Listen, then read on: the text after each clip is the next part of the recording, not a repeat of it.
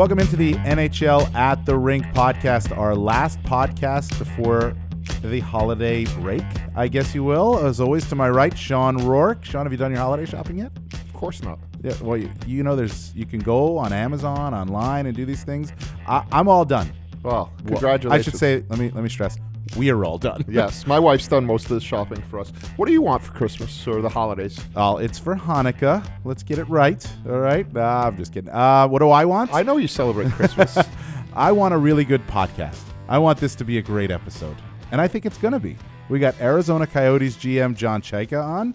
That's a good one for the Taylor Hall trade and with the future of the Coyotes. And Mike Morreale from NHL.com, our colleague, covers the Devils and the World Juniors. But let's get right into the Coyotes because obviously everybody knows it. It's the big news of the week.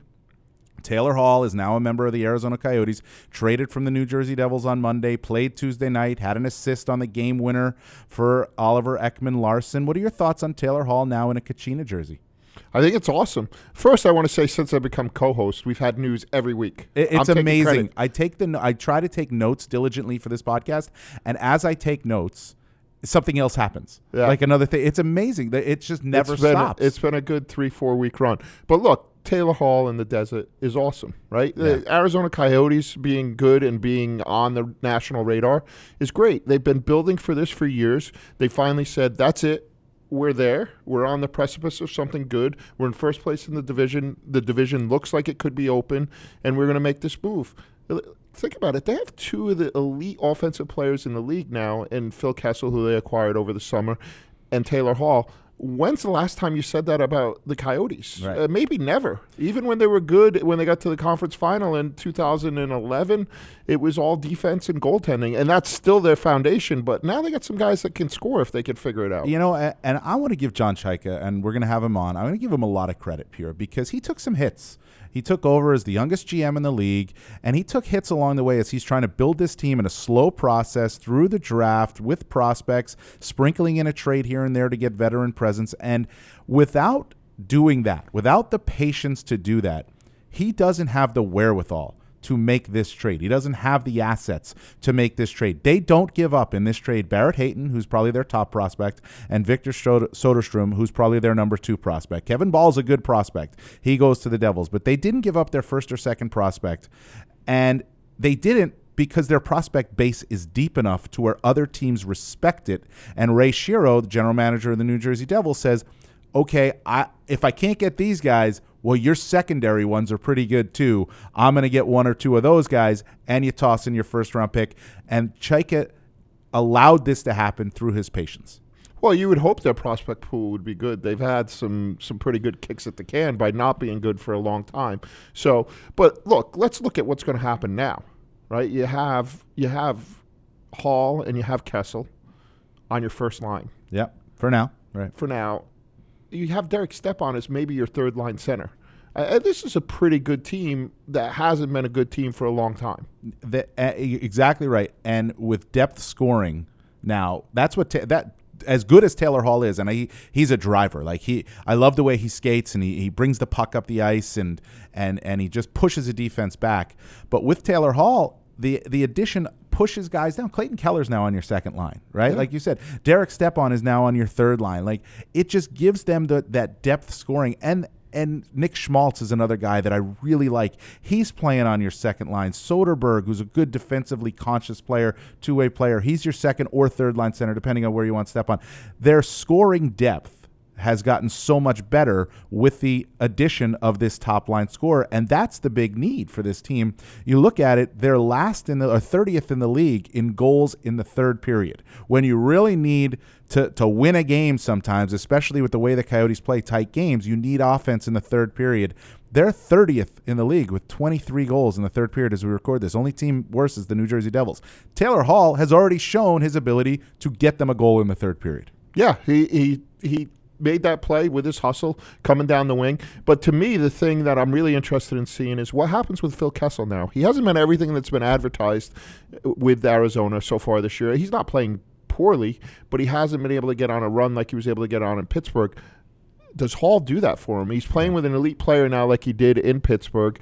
And when you play teams that aren't as deep defensively, that primary defensive guy the first person he's thinking about is Kessel when they play Arizona. Now he's kind of divided. Do I take Kessel? Do I take Hall? What do I do? I really want to see what happens with Phil Kessel now. Yeah, and I think you already saw it, at least in the first game, and we'll see more of it. I think that chemistry coming, those guys being able to find each other, especially on the power play with passes through the seam, whatever it may be, that they have that ability to make those plays. And no offense to everybody else on the Coyotes, but I don't know that they had another guy who could make that play with Phil Kessel. Now they do in Taylor Hall. But what about the Devils? Where do they go from here now? They've got a couple of other UFAs to consider. Wayne Simmons, Andy Green, certainly Sammy Vatanen. I don't know that there's a market for Andy Green. I don't think you want to trade him. But where do you think the Devils go? I think they got to keep doing what they're doing. They got to move guys. They got to get new guys in. They got to start the whole thing over. We're going to talk with Mike Morreale, who covers the Devils and World Juniors, a little bit later. But first, let's talk about the trade market. Now that the big domino in Taylor Hall's fallen, what happens next? I look at this market, and to me, it's going to be stagnant for a while. How do you, as in good conscience as a GM, say, I'm going to move these guys? I'm only 10 points out. The St. Louis Blues were more points out than that. Now, look, everybody's not going to be the St. Louis Blues, but if you run a team, that's what you think about your team. You're one step away. You're one hot goaltender away from being in the playoffs. I get that. I get the Blues effect. I do. But I think teams have to be honest with the situation. The Blues were a team that were supposed to be a Stanley Cup contender entering last season. They weren't. They were struggling, but they still had a lot of really good pieces in place, and Doug Armstrong believed in those pieces and kept with it. Now, if you look at other teams, the Ottawa Senators, nobody was looking at them as a playoff team. Now, they've been better, I think, than some people would have imagined. I thought they would be, but if you can get a good trade for Jean-Gabriel Pageau and you're not going to re-sign him, you got to do it as soon as possible, I think. And if you're a team looking to acquire him, like Arizona did with Taylor Hall, why wouldn't you want to get him in for 45 games or 40 games instead of 20 games? You have that opportunity. Same with the Detroit Red Wings. We know they're not a contender, but there are guys there with the Red Wings that you can move, just easier guys to move to start that market going a little bit.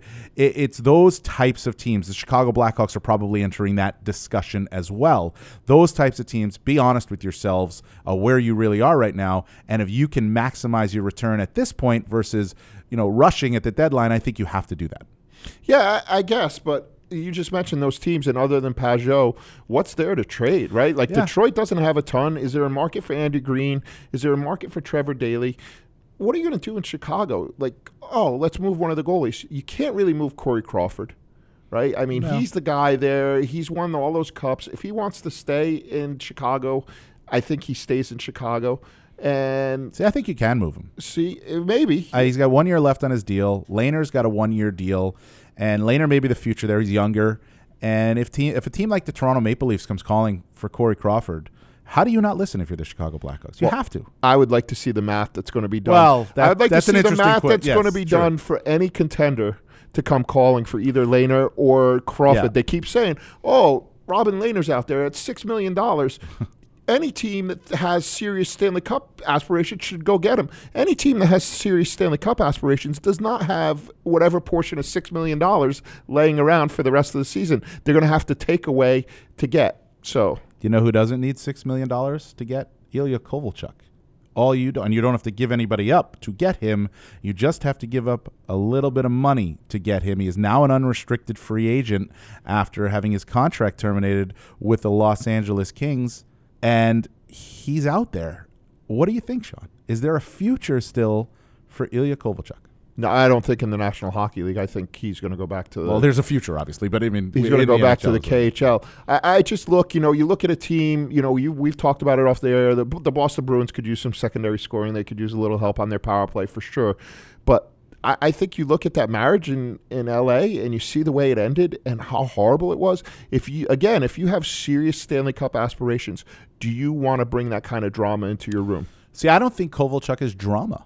That's the difference, I think. I think Kovalchuk is a team guy. I witnessed it in New Jersey. I think he wants to win, and he's a team guy. And if you look at it, there's two aspects here. One, the league has gotten intensely young and fast. Kovalchuk is neither young nor fast. So that's a huge mark against him. And yeah, what happened with the Kings wasn't good. But last season with LA, he had 16 goals in 64 games. That's a 20-goal pace. If you put him in the right situation, the right setup man, in a middle six role, second or third line, maybe on your first power play, certainly on your second power play, he's a guy, if you set him up, he's still got that shot. That shot hasn't aged. He still can put the puck in the net. And if you just don't ask that much more from him than that, I think he can be a valuable guy. Now, you talk about the Bruins. As we record this, nothing's happened with Kovalchuk, but you sign him now, you still have 2 months to figure it out before the deadline if he's a fit. Yeah, I guess, but to me, the Kings are stylistically very similar to the Bruins, and he didn't work in Los Angeles. So if I'm the GM there, I'm not making that move. All right, well, we're getting a GM on the line right now. So we've got Arizona Coyotes GM John Chayka, a huge newsmaker in the league, in the industry this week with the Taylor Hall trade. John, thanks for joining us. Yeah, thanks for having me. So I see this trade go down, and the first thing I think about is I'm not all that surprised that the Arizona Coyotes got Taylor Hall, and I would have been a year ago. Are you changing the narrative and about the Coyotes around the National Hockey League about making big plays for big time players? Yeah, we believe so. Not just making moves for players, but just building something here that we think can be a sustainable contender. So sometimes you got to make trades. Sometimes we've had good picks and Chychrun and Keller and those types of guys, and we've got Ulrich and Larson here continues to lead the way, and our goaltending's been strong. So, together with our coaching staff, we've kind of built things up here piece by piece and try to build a culture and try to build a way of doing things. And, now we're getting some guys. We got Kessel, we got Hall, some guys that can come in and break a game open for us. So, yeah, at one point we were a team that was, just trying to survive, find our way through the desert out here. Fan base continues to grow. Hockey's alive and well in the desert, and to get a player like Taylor Hall, we thought was just an incredible opportunity to kind of reward our fans, give them an opportunity to see one of the top players in the league night in and night out, and get excited about coming to the rink and hopefully have a long run here. Clearly, timing is very important in this, so that Taylor was available. But it seems to me the timing on your end also was important. First in the division, you look around and you say, hey, you said it in your press conference, why not us? But how much did where you guys were at now have to do with the ability to do this? Yeah, obviously, unique opportunity. Like you said, the timing was everything. I think a couple of years ago, not only would we not have the team to probably add the player, we didn't really have the prospect capital and draft capital in order to do this. We still feel like even though we've given up some future assets to get Taylor, we still feel like we've got a lot of really good young prospects. We got the Barrett Haytons, the Victor Soderstroms, Jan Yannick, was one of the top players in the OHL. Matthias Michelli is one of the top players in the Finnish Elite League, and we got two goalies down in Tucson who are having incredible years. So, we got a lot of pieces, and that kind of allowed us to make a move for now. And obviously Taylor's coming in, and he's a star in his prime. A rare kind of Hart Trophy winner that has become available, and those things don't often happen. So yeah, together with like we said, we've traded for some established players. We've drafted and developed some young guys that we think are starting to come into their own now and playing really well, and the Chychrun's and Kellers and the Dvoraks and Krauses and Fishers, and these guys are really kind of pushing the things forward for us. So yeah, to get a player like Taylor, timing-wise, we thought was perfect. And I was impressed, John, that you were able to make this move and you didn't have to give up Hayton or Soderstrom. Was that the line in the sand for you, that these guys were untouchable? Was there anything that would have allowed you to go over that line to maybe trade one of those guys? Yeah, I think just contractually where Taylor is at, it would have been tough to move certain pieces. And yeah, Barrett and Victor and like those other guys I mentioned, those guys are a big part of our future. And when I say future now in the new NHL, that could be, very shortly. So, like I said, as excited as we are about this season, we still got a really good group moving forward. We wanted to maintain that. Again, we've gone through some hardships here, and we've done a lot of work to build up what we believe can be a sustainable contender year after year. But to get a player like this in the fold, you got to give up some future value, and that was what we had to look at, and that's what took some time to negotiate and work through. And I was up front with Ray early on and let him know what we were willing to do, what we weren't willing to do, and again able to be opportunistic where there's something that made sense for the Devils and made sense for the Coyotes, and we're able to get a player like Taylor that he's an elite player in the league. So. There were certain things we were willing to do, certain things we weren't. We were disciplined to that, and but still able to get a deal done. It seems, looking from the outside, that you talked about your base of prospects, that you left a little bit of salary cap room there after you made the Hall trade to leave yourself some room to do some other things. Was that the thinking behind that? Yeah, I think you're always looking for flexibility. No different than the way we structured things was extending some of our players early here, and the way we built out our roster. We were opportunistic in case, there was a player that was a special player that could become available. And that was, this instance with Taylor in this scenario. Moving forward, we still have that flexibility. So, we're going to continue to look at everything. We got Nick Yarmelson coming back. He's only played a few games for us this year. Obviously, he's one of the elite defensive defensemen in the league. So, we'd like to get him back, take stock of things, see where we're at, see how the team gels. But, it's a team that we believe in a lot. Like I said, I think we've got a lot of key components that can go deep in a playoff run. So get them together, and then we'll go from there. Do you envision, John, even with all that said, a time after January 1st where you're going to have a long chat with Taylor and Darren Ferris, his agent, and see what the future might hold there? I mean, the red carpet's laid out for this guy. You sent the private plane. Billboards are up. Clearly, you want to impress him with what you guys have. So is that something that you're envisioning at some point in January, maybe February? Yeah, I think 31 teams want to sign a player of Taylor's caliber. I mean, that's a no-brainer. I think, again, he's been top 10 in scoring. He's been an MVP. He's in the prime of his career. He's an athletic specimen. He's a guy that's won at all levels. Now he wants to win at the NHL level. So, our approach has really just been, of course, we want to sign him. I don't know the process would make sense to just go to him right off the bat and start talking. I think it's one of those things where it's important for his career. He wants to win. It's important for our organization and what we're about here right now to get as many wins as possible and move this thing forward. So, in that sense, I think we are going to wait till the end of the season. Hopefully it's late. Hopefully it gets into June. We could talk then. But at the point we're done playing, we'll sit down and yeah, I think you're always showcasing yourself and what you're about. But we expect that to be an organic process. We're not looking to go out of our way and do anything that we wouldn't do for anyone else. But feel like we got a good group here. We got a new ownership that's coming in to do things right. We got a great coaching staff. We got a good group of teammates, which I think is the biggest selling point of all. And certainly hopeful and expecting that Taylor will see it the same way, and then we can have a discussion when we have something to talk about. But for now, it's he's coming into a new situation. He's got to play. He's got to understand what he's dealing with, and then we'll go from there. So unlikely that anything happens during the season is what you're saying? Nothing's happening during the season. I won't talk contract with him during the year. You talked about rewarding the fans. I'm curious, since you made that trade, has there been an interaction or an email or something that kind of took you by surprise that really hit home how important this was? Yeah, I mean the support has been greater than I could have ever imagined. I think as a manager, you're aware of that, you understand it, especially as we're trying to build a brand and build up the game here in the sport or in the state of Arizona, but. It's you can't really get yourself too wrapped up in it. That's not the reason you make a move. But we've got support from the governor of the state, and we've gotten support from Jon Cooper is really excited. He's a big Coyotes fan, so I think it's everyone's rallying behind it, and all of our fans are excited. So it's one of those things again where you have some thoughts or some expectations, and it's far surpassed that. Talking about trades, obviously Taylor's a huge addition. A couple of years ago, quietly under the radar, added Darcy Kemper. It was for Scott Wedgwood and Toby Reeder on.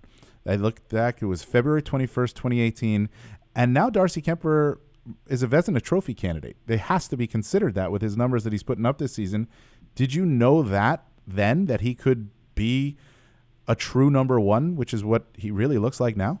Look, he certainly has always had the capabilities, but I'd be lying if I said that that was our base case expectation. Obviously, we probably would have traded it a lot more if we expected that to happen. So, I don't know how much of it's foresight and how much of it's just Darcy's evolution as a goalie and a person and right timing and things like that. But our staff does a great job here. I mean, that was a heavily involved quantitative decision. Brad Rawson runs our analytics department. He was a guy that.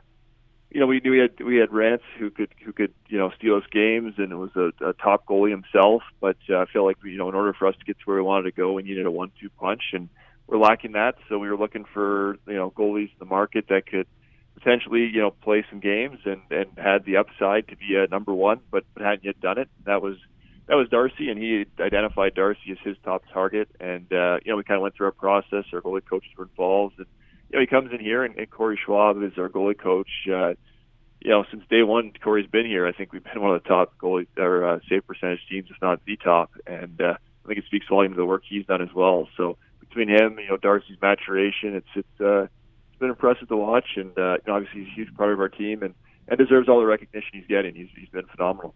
John, we spend a lot of this podcast when we don't have guests on arguing with each other, and neither one of us are experts. We like to pretend we are. You are an expert. One of the arguments we had before we had you on is the trade market and what happens now that first domino fell.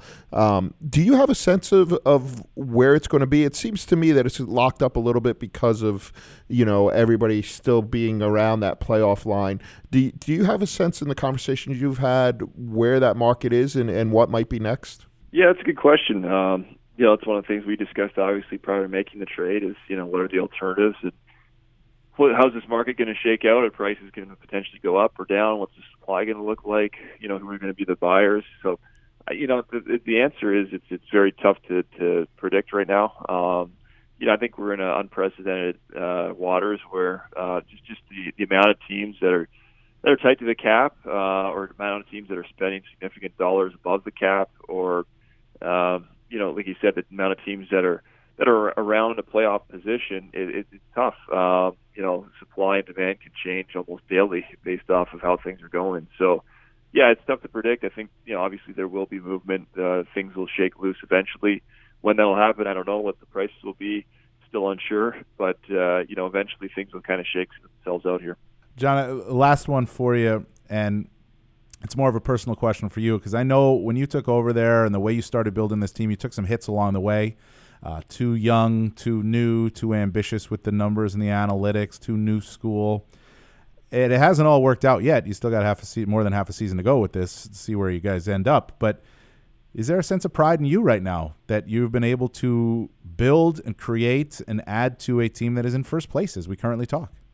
I think there's a sense of pride within the entire organization, and that's what we tried to build here. Like, Steve Sullivan's running the American League team down there in Tucson. They're number one. He's done a great job developing those guys, and a lot of those guys are coming up and then giving us a boost at the NHL level. Rick Tocchet's a guy, again, talked about doubt. He had a rough go in Tampa there as a first-time head coach, and now he gets talked about as a Jack Adams candidate, and again, I think he deserves that. So, I think everyone's taken their hits along the way. Guys have stayed steady.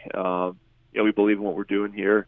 It might not be for everybody, and people have different formulas for what they're trying to do. But, feel like we're on the start of something special here. And, again, this week you had added Taylor Hall. We've added, Phil Kessel.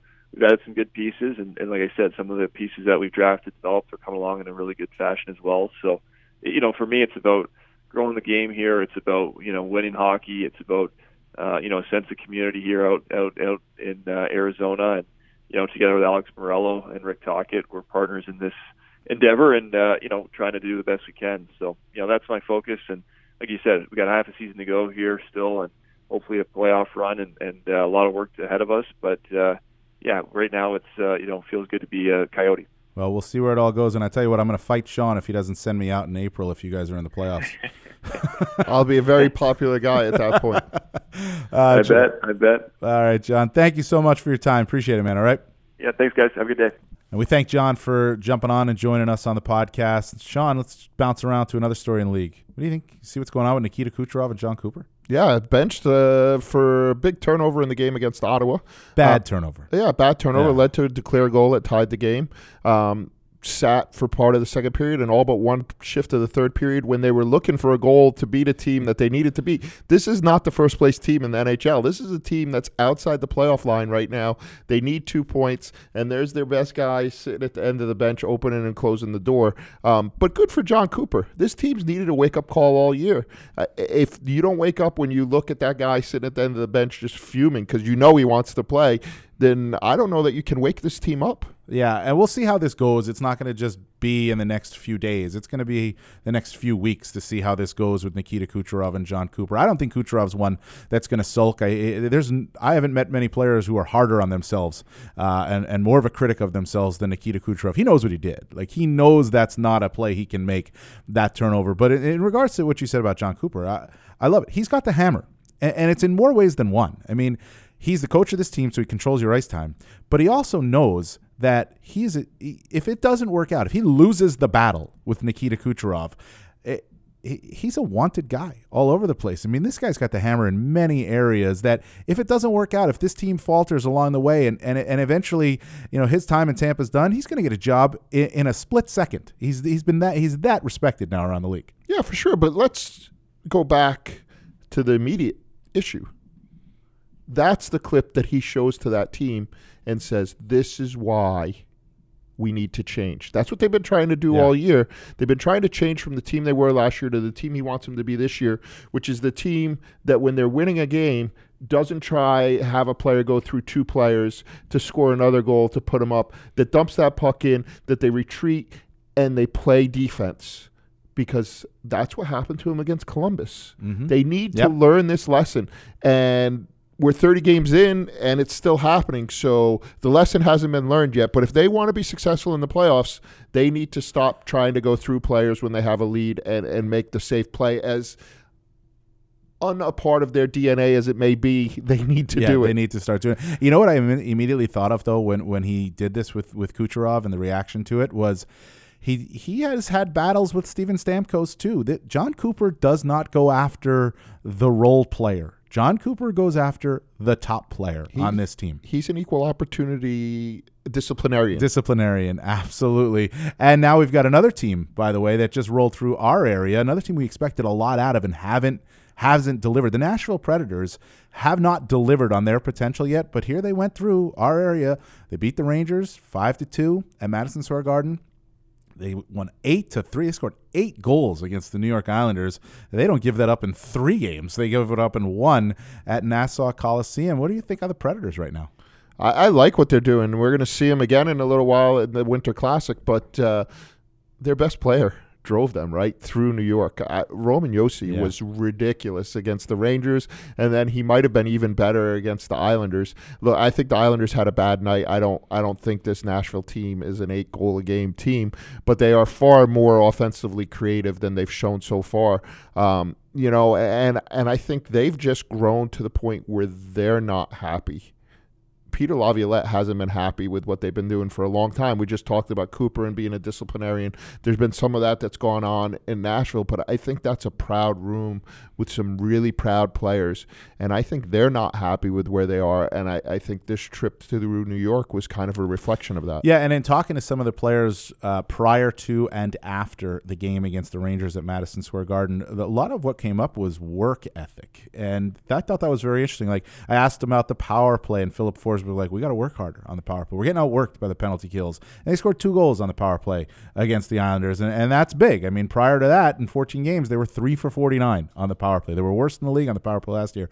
Work ethic was something that came up, and desire, just the investment was something that Peter Laviolette mentioned. So I think we're starting to see, certainly those 2 games against the Rangers and the Islanders, we saw that. We saw work ethic. We saw an investment. You could see how good they can be. Yeah, and let's not forget, this is a team that's done a lot of winning in the last couple of years. They haven't won the ultimate prize, but they've done a lot of regular season winning, and it takes a lot of effort to maintain that level, and I think you're going to see dips. But again, I think that there's so much pride in that room that it didn't matter what Peter Laviolette was saying anymore. It didn't matter. They looked at the stand-ins, they looked at the game film, and they said, this isn't who we are. And it doesn't get easier. They got Boston still, Arizona, back-to-back against Pittsburgh, and then they play Dallas in the Winter Classic on January 1st, as you mentioned. But let's move on to our second guest. We got Mike Morreale on the line. He covers the Devils for us, covers the World Juniors, the draft, has his own podcast with Adam Kimmelman, Draft Class. Mike, what's going on? What's going on, Dan, Sean? Glad to be on the show. I guess this means I have made it. I've made it to the top. I am on this podcast, and I am so happy, so grateful. I'm ready. I know Bob Bender, the producer, is over there in the corner. Probably has the earmuffs on. He's probably chuckling or smirking. He exactly is doing that. You've painted the picture. Yeah, you have painted the picture. And I think you have also elevated our podcast now. If you're saying that you've made it, that means the podcast is bigger than we think it is. Yes, and awesome. He's cross podcast platform here. He is. I'm actually shocked we were allowed to have you because you have your own podcast, but we can promote yours, Draft Class, right? You can absolutely. Give it a little plug. Absolutely. There it is. Well, you also, in addition to all the draft stuff, and you're fresh back from Michigan from the U.S. World Junior Camp, you do cover the Devils for NHL.com. Yep. So big team, big news this week, obviously trading Taylor Hall. Where do they go from here, Mike? What's your thought on where the Devils go from here now that the big domino has gone to Arizona? Yeah, well, obviously, Dan, it's a loss. I mean, obviously, fans, I know, Devils fans across the board were upset that nothing could be done with Taylor Hall. We expected to have, or I should say the Devils expected to have a better season here after all the off-season acquisitions that Ray Shero made. But it just didn't kind of pan out here in the early stages. And, of course, John Hines fired, and now with Taylor Hall gone, the Devils, it's almost like a little bit of a reset again here, Dan, I think. And, there's going to have to be some patience. Obviously, they got 3 prospects, one of which I think could be very close in Kevin Ball, the defenseman from the Ottawa 67s.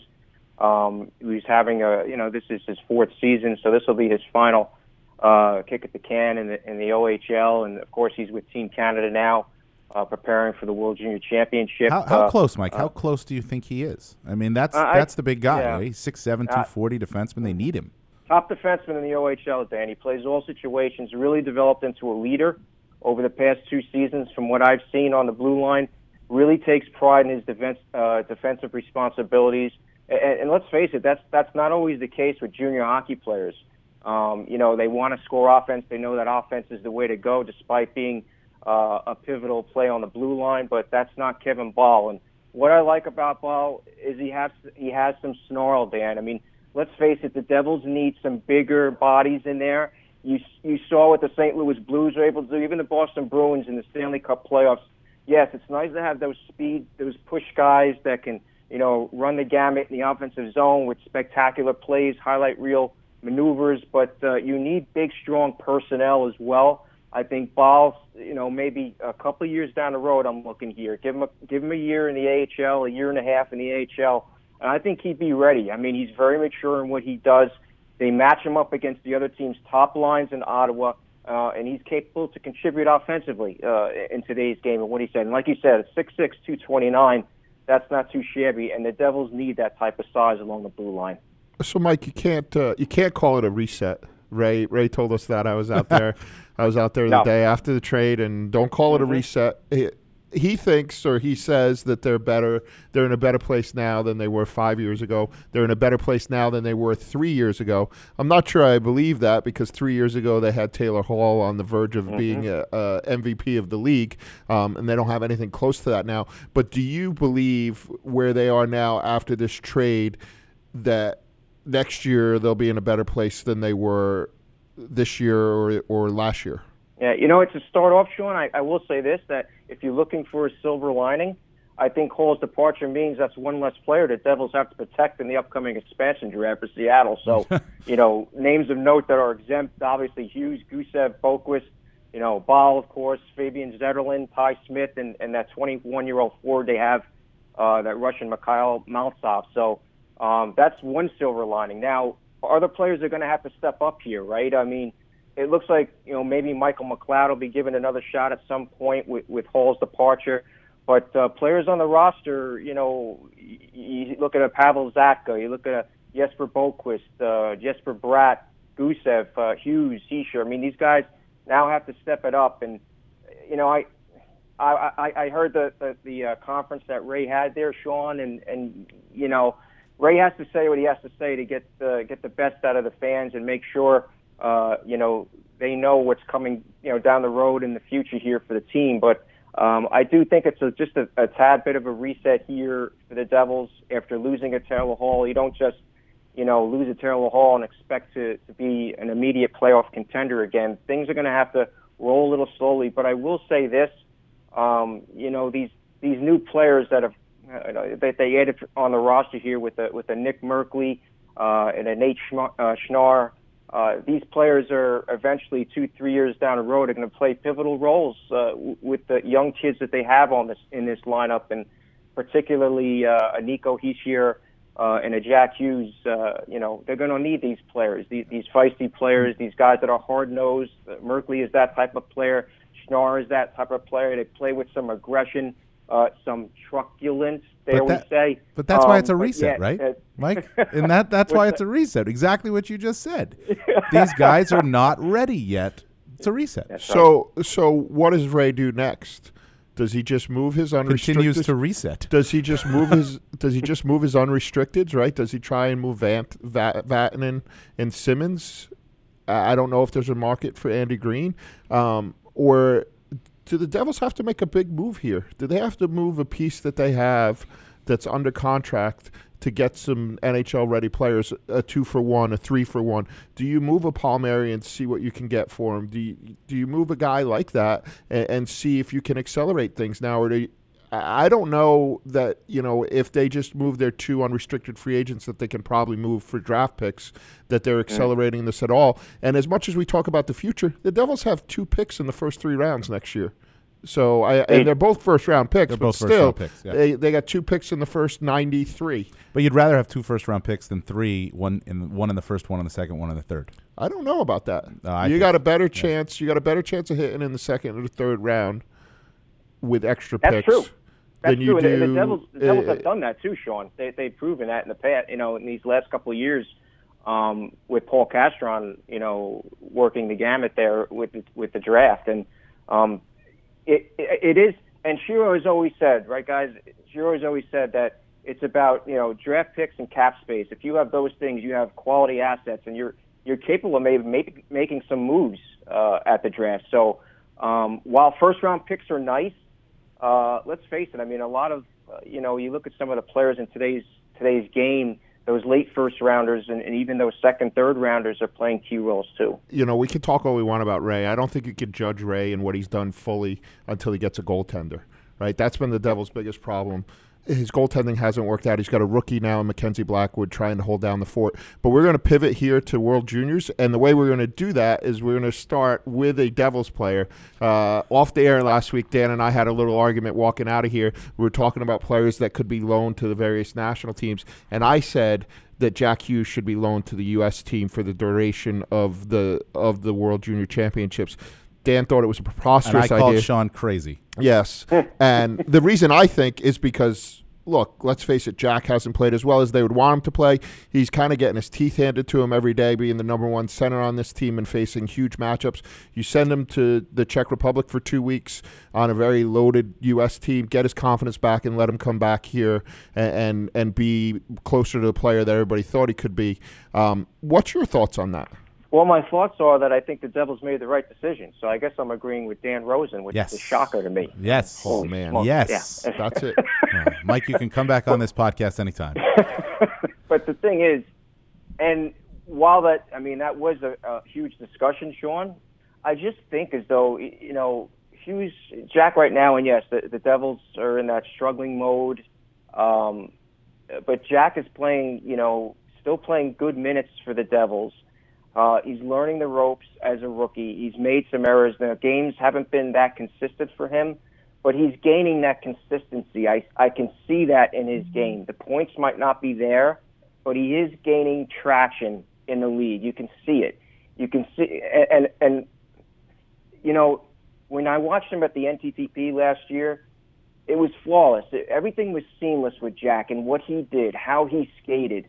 How he attacked the net, how he looked for teammates. It was seamless. It was almost as though he wasn't thinking about what he needed to do next.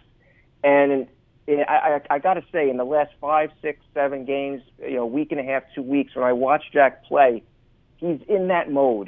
He's in that mode, and I would hate for the Devils to loan him out to the U.S. program. 2 weeks going to the Czech Republic overseas. There's always that, the idea in the back of your head immediately when you hear that, oh gosh, I hope he doesn't get injured, because that would be a real setback. And you got to know, Sean, that teams are going to be gunning for Jack Hughes if he goes overseas, because let's face it, there are some top quality prospects on all these clubs. There are some guys that are going to be drafted in 2020 that maybe want to, say, hey, Jack Hughes is out here. I'm going to lay a big hit into him, particularly some of these big defensemen that nobody's going to hit him. Nobody's going to hit him harder than the guys in the NHL. You send him over, you let him get better for 2 weeks. He misses 4 games at the most, and he comes back full of confidence. He's a National Hockey League player. There's a lot of National Hockey League players that are going over. He's not a junior hockey player. He plays 16 minutes a night in the National Hockey League. Jack Hughes does not want to go to the World Juniors. He's in the NHL. Yeah.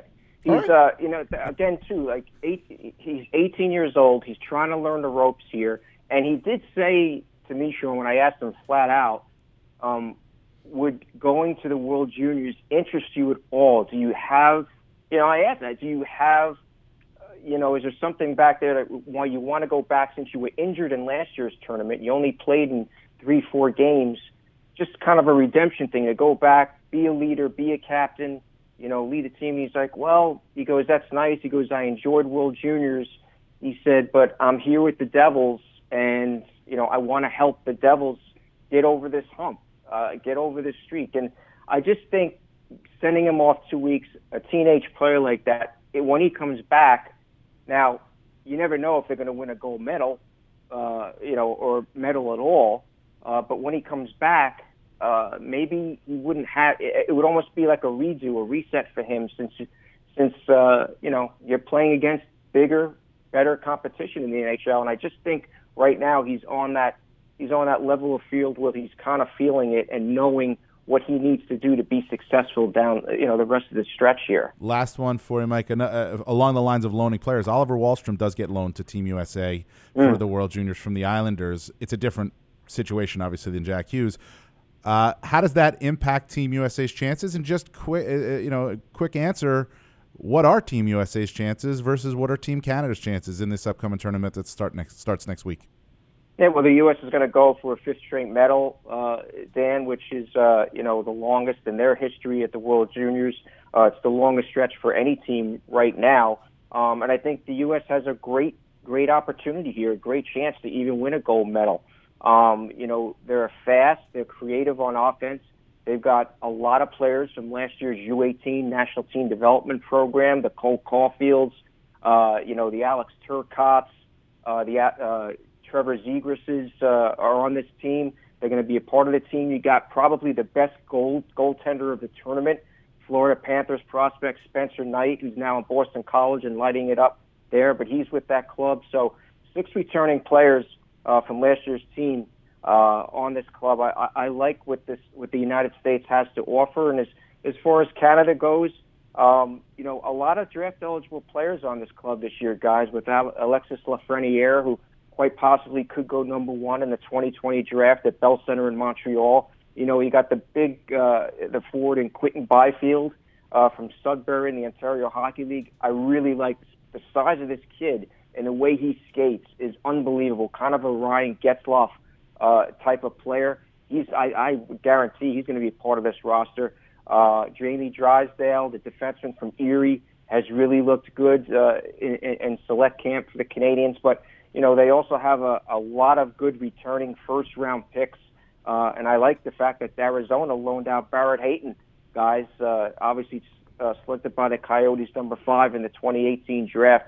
Big, strong centerman, can get it done. Joe Veleno, we know, is going over. He was recently released, and I would think that Veleno is going to center Alexis Lafreniere, and that was an exceptional line when those two were together at the World Junior Summer Showcase in August for Canada. So I would anticipate those two being together. And let's not forget, and I'm really looking forward to seeing defenseman Bowen Byram, guys.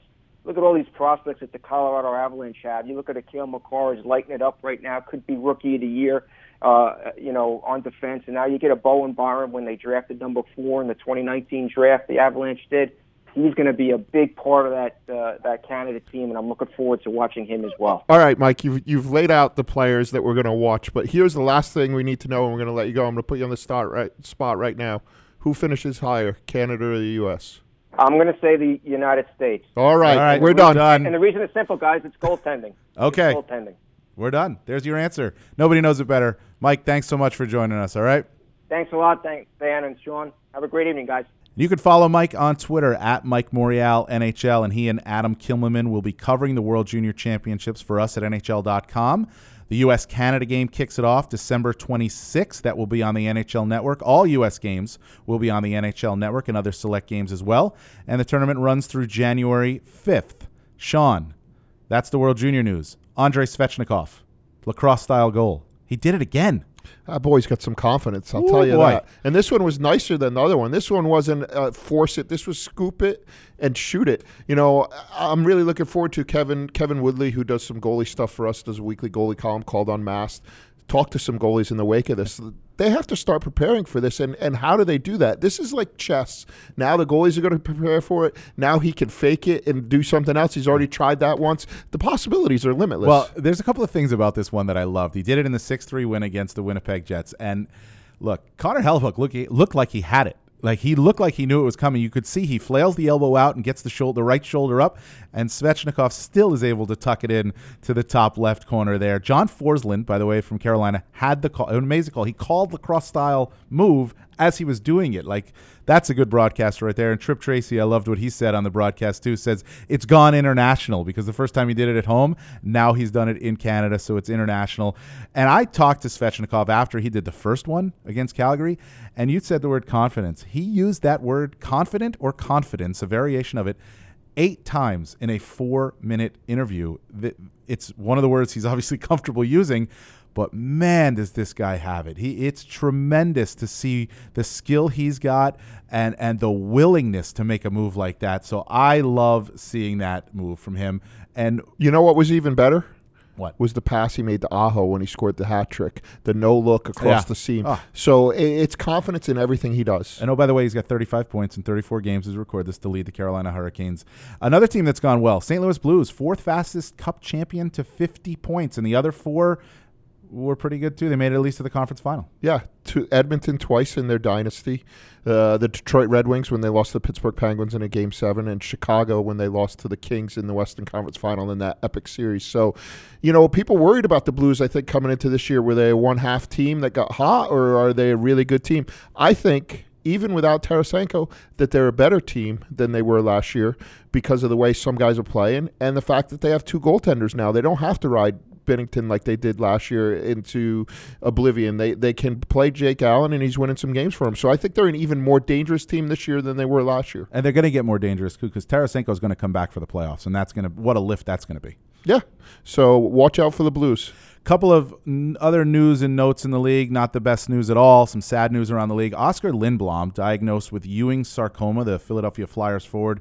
Young player, up and coming. He now has to deal with this form of bone cancer. And Chris Snow, who, Sean, you knew or know, he was a former intern with us at NHL.com. The Calgary Flames assistant general manager is just devastating news, diagnosed with ALS. Yeah, awful. Chris was here a long time ago at the very start of his career, which took off from there. You know, he's done so much. He covered baseball for a while for the Globe, then got back into hockey with the Wild, and now with Calgary, and he's one of the really important people in their front office.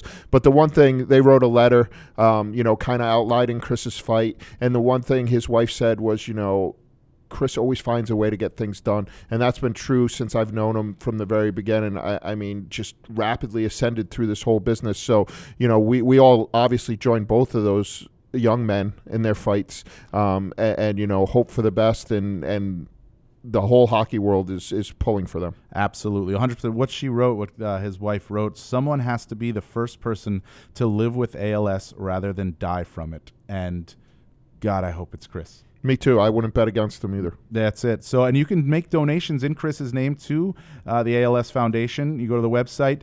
It's at the University of Miami, uom.convio.net/go/Chris Snow. So you can make a donation there to support him and his fight.